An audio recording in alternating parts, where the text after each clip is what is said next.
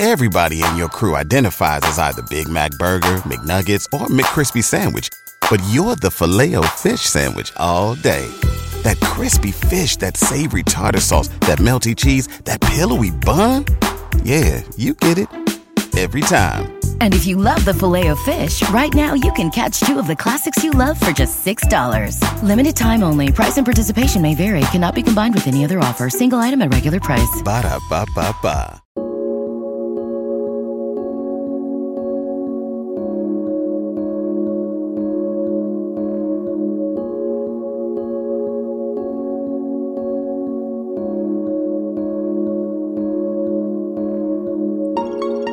All right, folks, welcome to Pickaxe and Roll, presented by DraftKings Sportsbook, America's top-rated sportsbook app. I'm your host, Ryan Blackburn, at NBA Blackburn on Twitter.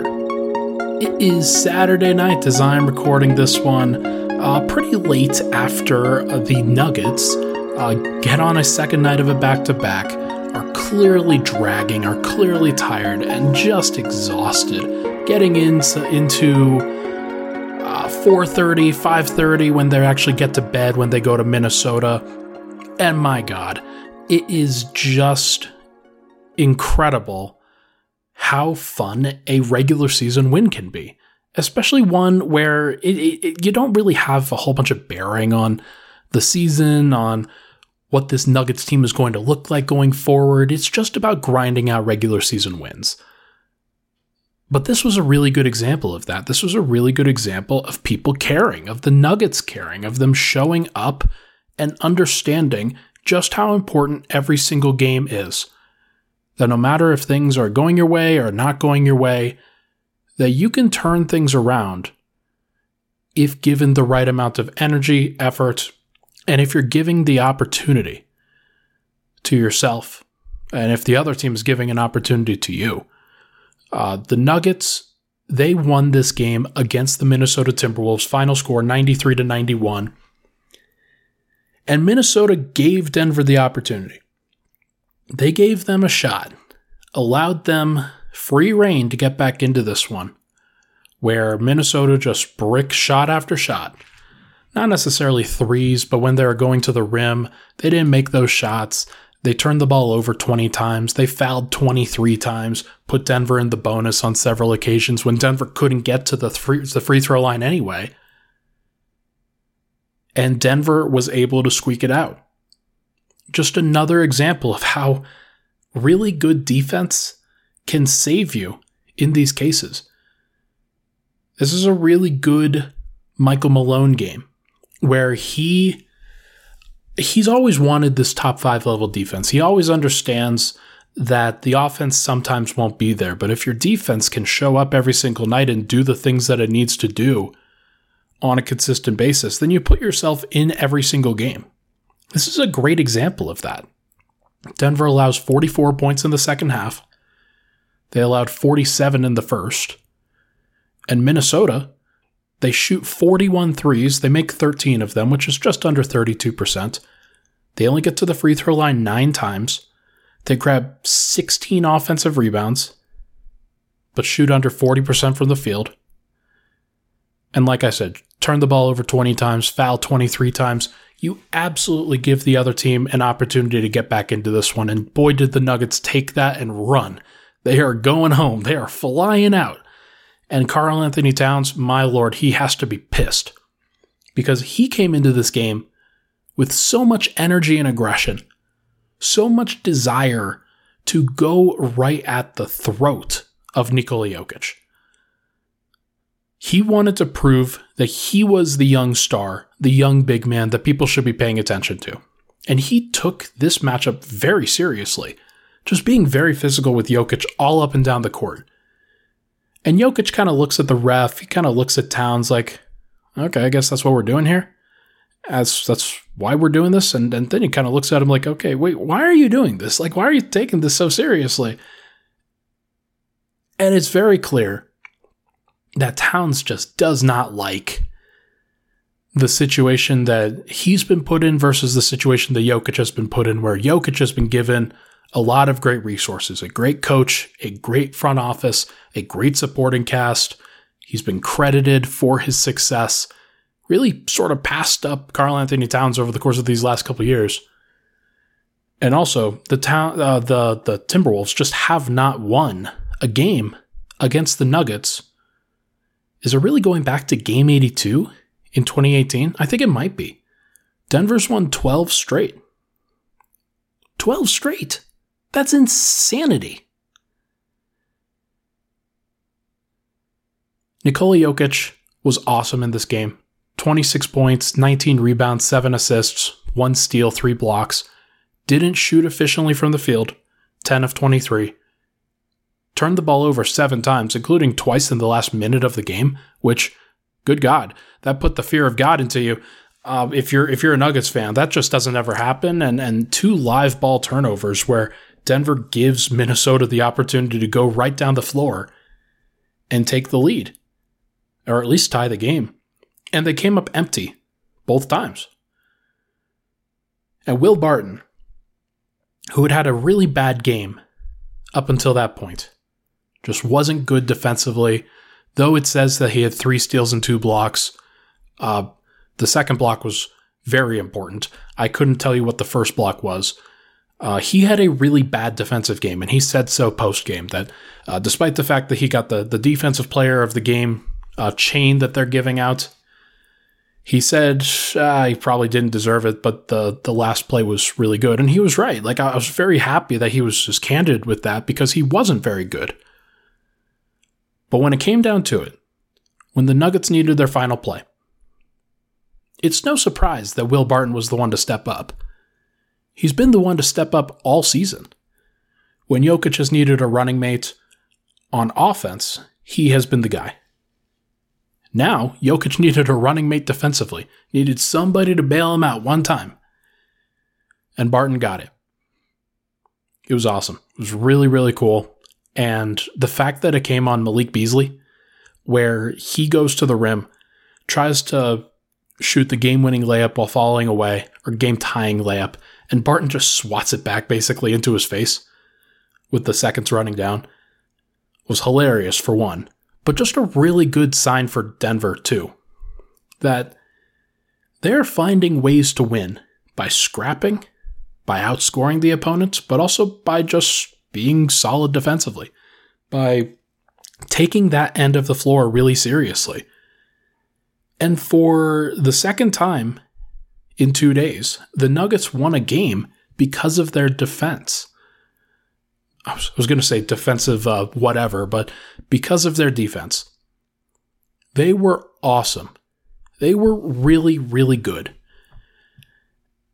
And I think you got to start again with Aaron Gordon, who has really helped shut down some of the opposing team's best players and best wings over the course of this year. Started with Luka Doncic last night. Tonight it was Anthony Edwards. He got the assignment on Edwards pretty early and absolutely took advantage of it. 6 of 19 for Anthony Edwards tonight. And a lot of those misses came with Gordon on him. A lot of those misses, Towns had some misses when Gordon was on him. Vanderbilt had some misses when Gordon was on him. There were just a lot of players that did not operate well when Gordon was in the vicinity. And I think he's starting to get that defensive reputation, folks. Like, it's only been 6 games, and a lot can change over the course of a season. But Aaron Gordon is having his best defensive year. Finished with 2 steals and 2 blocks tonight, but was a plus 26 in 31 minutes. 12 points, 4 rebounds, 2 assists, 2 steals, 2 blocks. 4 of 10 from the field, 0 of 2 from 3, 4 of 4 from the line. At least you went 4 of 4 from the line. That's a big piece of this. But plus 26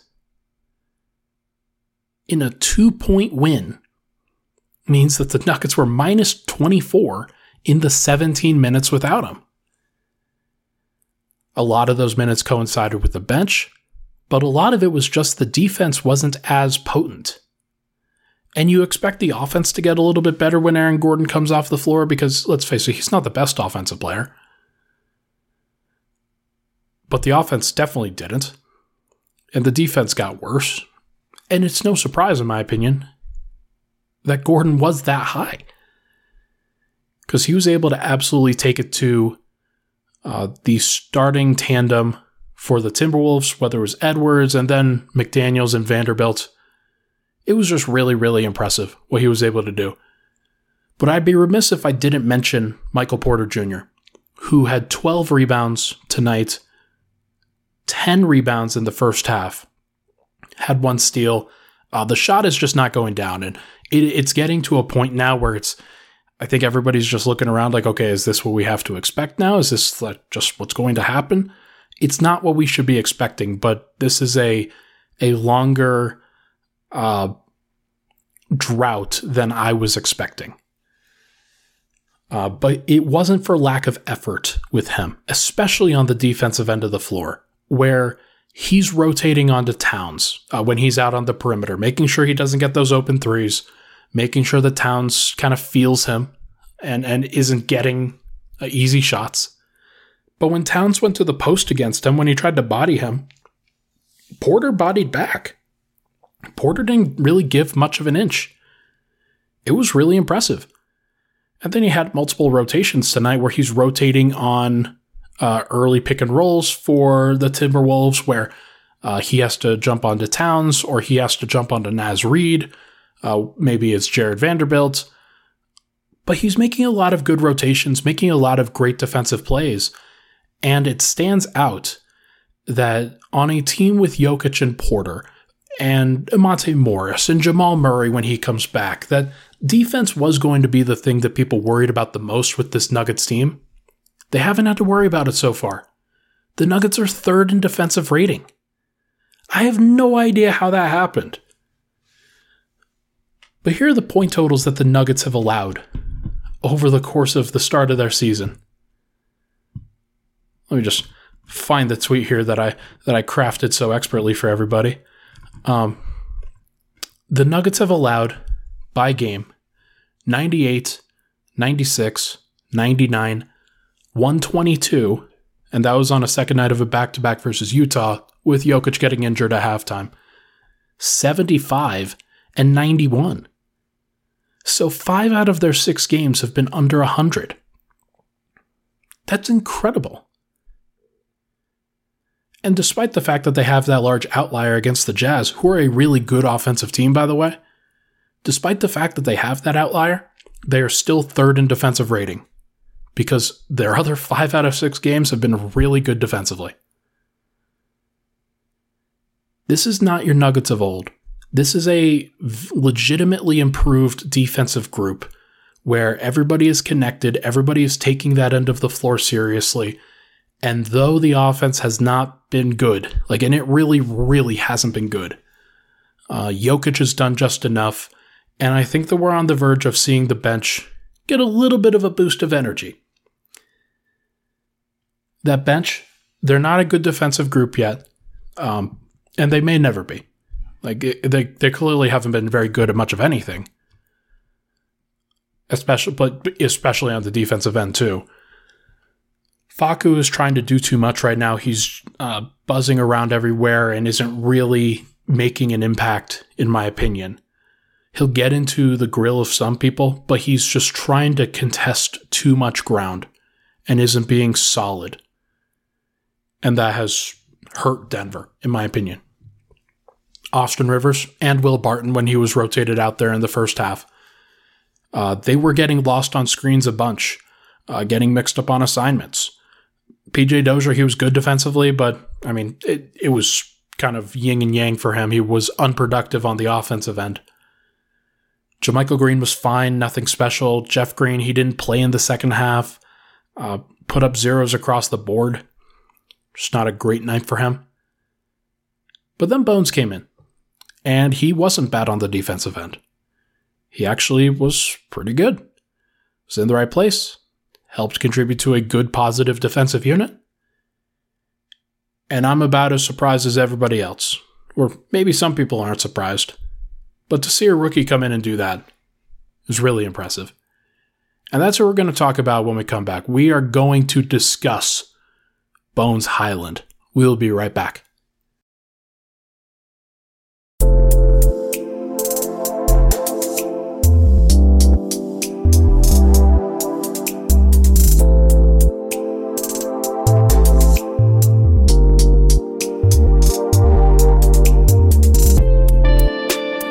back. Pickaxe and Roll. Ryan Blackburn here. Thank you so much for tuning in. Welcome to the Bones Show, everybody. We have arrived as Bones Hyland is going to be in the rotation going forward. I don't think that there's any doubt, and we have seen it enough from him and from people that are not him that the team just makes more sense when Bones Hyland is on the floor. Let's look at the plus minus tonight. Like I mentioned, Aaron Gordon plus 26, really, really good. Will Barton plus 8, he was staggered with the bench. More on that later. Michael Porter plus 10, he also spent a stint staggered with the bench. So that makes sense. Nikola Jokic, Monte Morris, they basically had their minutes paired together, plus 17 apiece. And then Jeff Green, in just 6 minutes, was a minus 15. JaMychal Green, in 11 minutes, was minus 15.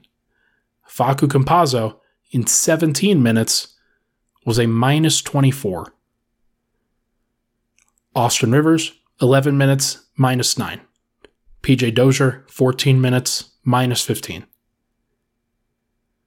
So that is your normal bench group. Those are the guys that you're normally seeing out there, and Denver was initially going to run with that group, I think, for the entire game. If they were going to be successful, then that's what would have happened. But in the 6 minutes that Jeff Green played, which are pretty representative of where the bench is at,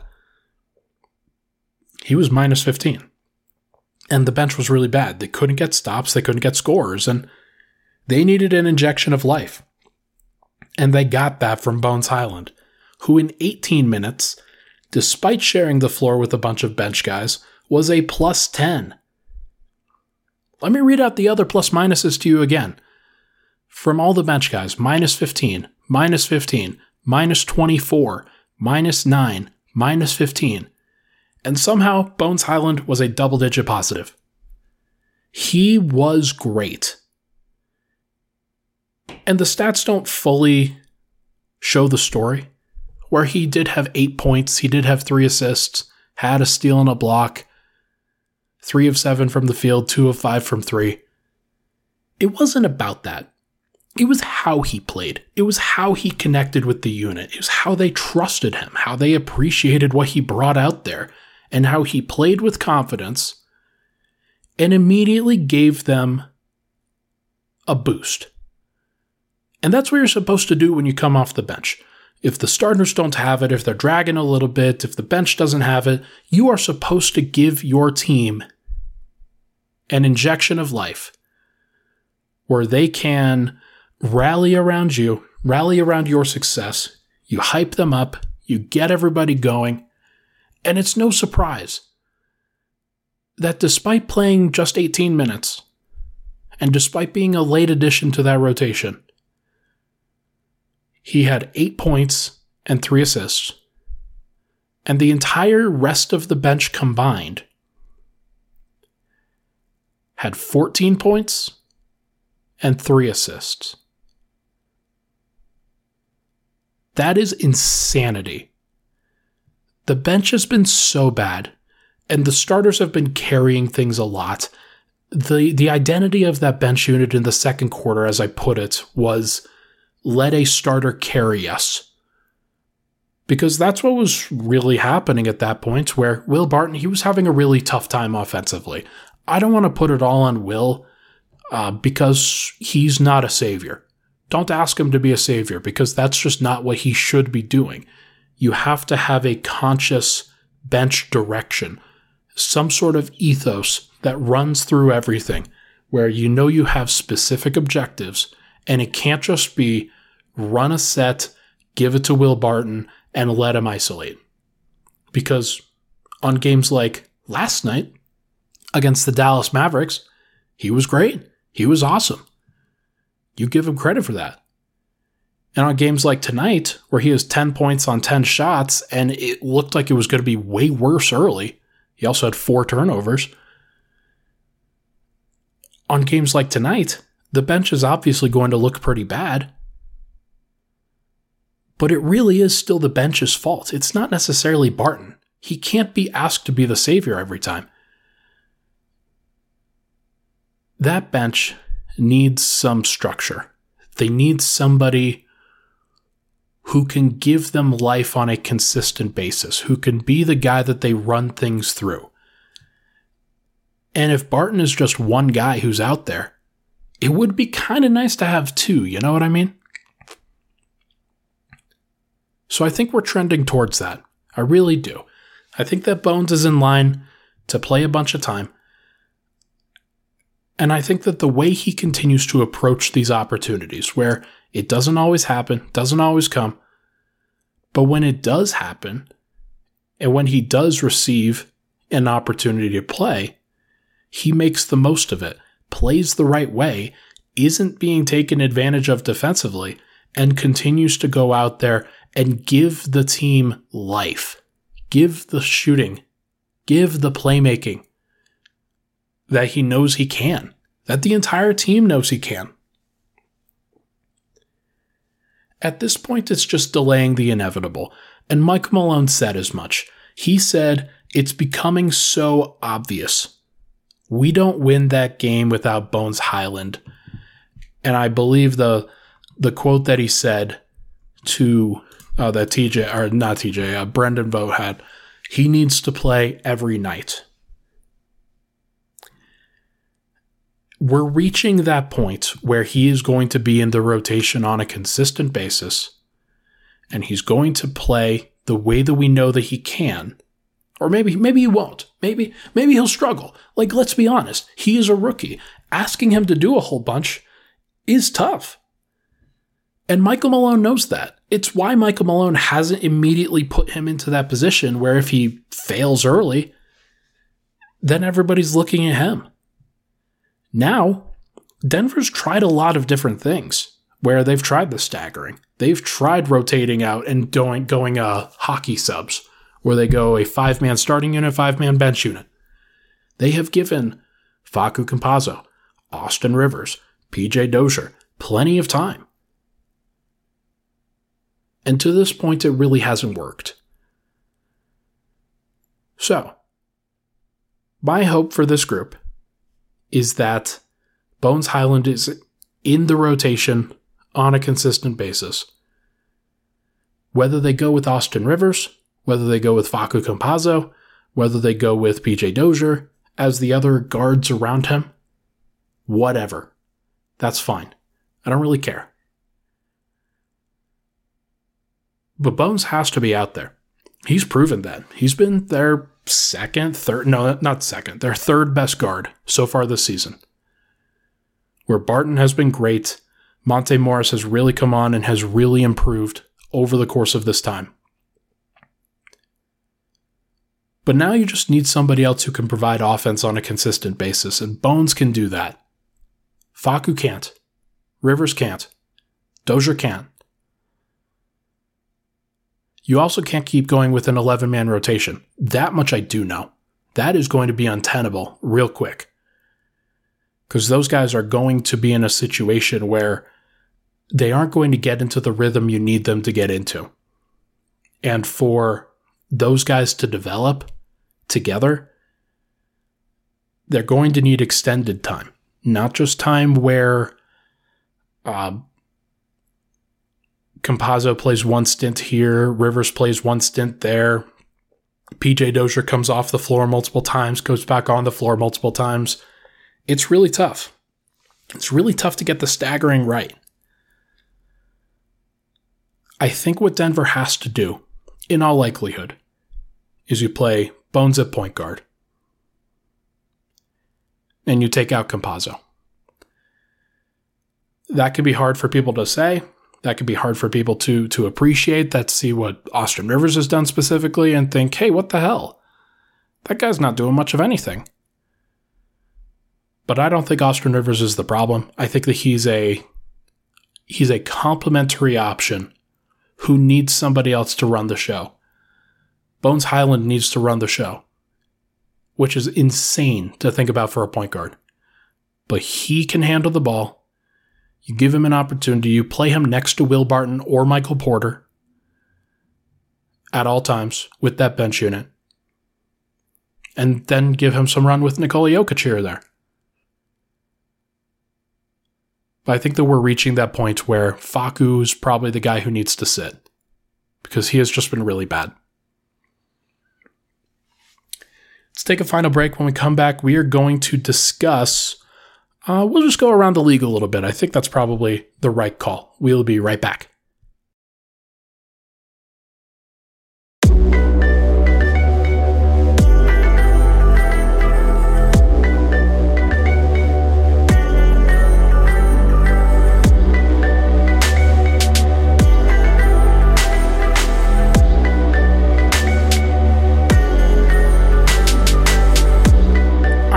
Final segment, Pickaxe and Roll. Thank you so much for tuning in, everybody. If you're still here, thank you so much. Really appreciate all the love and support. This is my 6th show of the week. I've been podcasting pretty consistently over the course of this time, and there's just been a lot to talk about for this Nuggets team, and I've really enjoyed what I've done. So thank you so much. There's not a ton to talk about with this group. I think Denver gutted out the second night of a back-to-back. They won. It was ugly, but they did it. And the fact that they did it, I think, is a big character thing. Don't get me wrong. But I don't think a lot needs to be said about this team.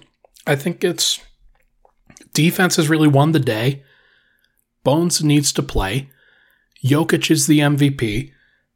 It's either him or Steph right now. Those are the only two that I would really accept 6 games into the season. But it's been great. And I've been really impressed with what the Nuggets have been able to accomplish so far this year.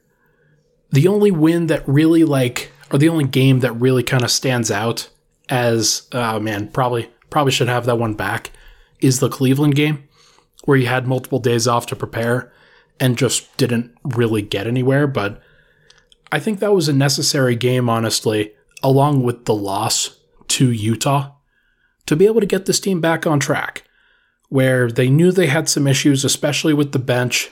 Bones has played in each of the last 2 games. He's now up to 18 minutes in this last one, and he looks really good.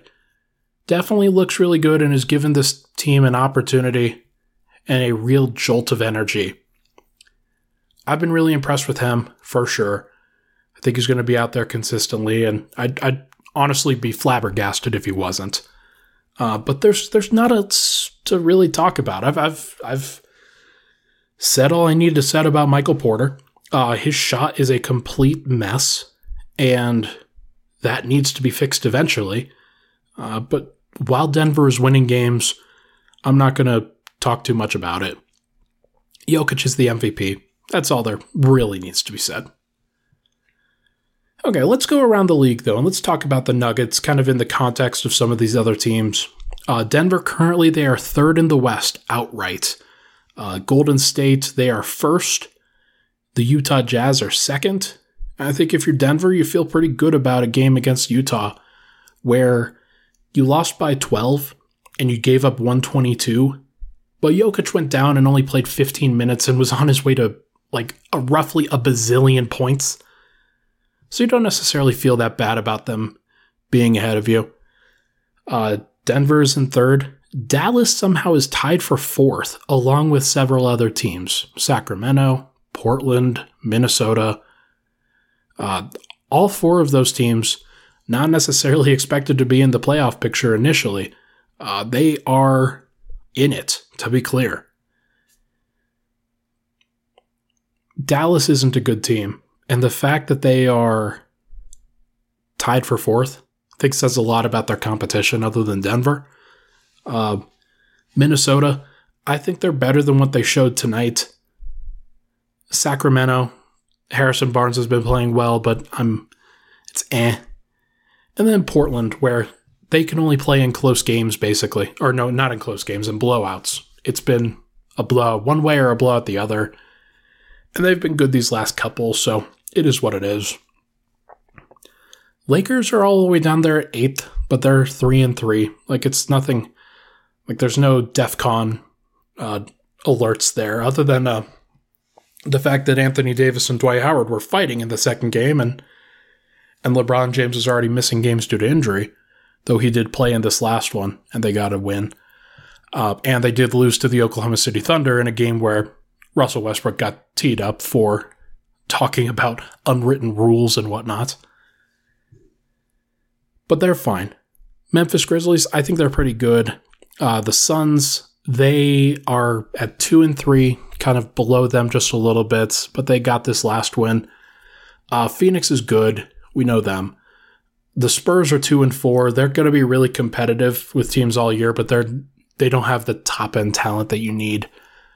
The Clippers are 1-4, and I think it's kind of gone under the radar. Paul George is having an excellent start to the year. He had a bad game against Cleveland, I'm pretty sure. But other than that, he has just been excellent throughout the year. And this last game that they played, he scored 42 points. A very efficient 42 points. And the team around him scored 92. Like total, including his 42. So the rest of the team had 50. That sounds impossible to me. And yet it happened. And yet they still managed that. So they do not have a good team. At least not at the outset. And then Houston, OKC, and New Orleans without Zion are down in the dumps right now. They're 1-4, 1-5, and 1-6 respectively. New Orleans, they suck. They are really not good. And OKC, they got to win against the Lakers, so good for them, but they've lost every game, and they are the worst team in the NBA by a significant margin. Denver, they rank third defensively in the entire NBA. It really stands out what they've been able to accomplish on that end of the floor, along with some of these other teams. Like, they're ranked up there with Utah. They're ranked up there with Miami right now. Those are the three best teams in the NBA defensively. Is Utah, Miami, and Denver. You know, Rudy Gobert, Bam Adebayo, Nikola Jokic. The three best rim protectors in the NBA, of course. Of course. I do expect some regression to happen for Denver on that end. Don't get me wrong. But it is nice to see Denver really invest themselves defensively to show that they can do it, to prove that they can do it. There are going to be teams that when they match up with them, when Denver is in a situation where they're facing a guard-heavy team again, like Portland or like Phoenix or, I don't know, Minnesota should have been this team too, but they just didn't have it tonight.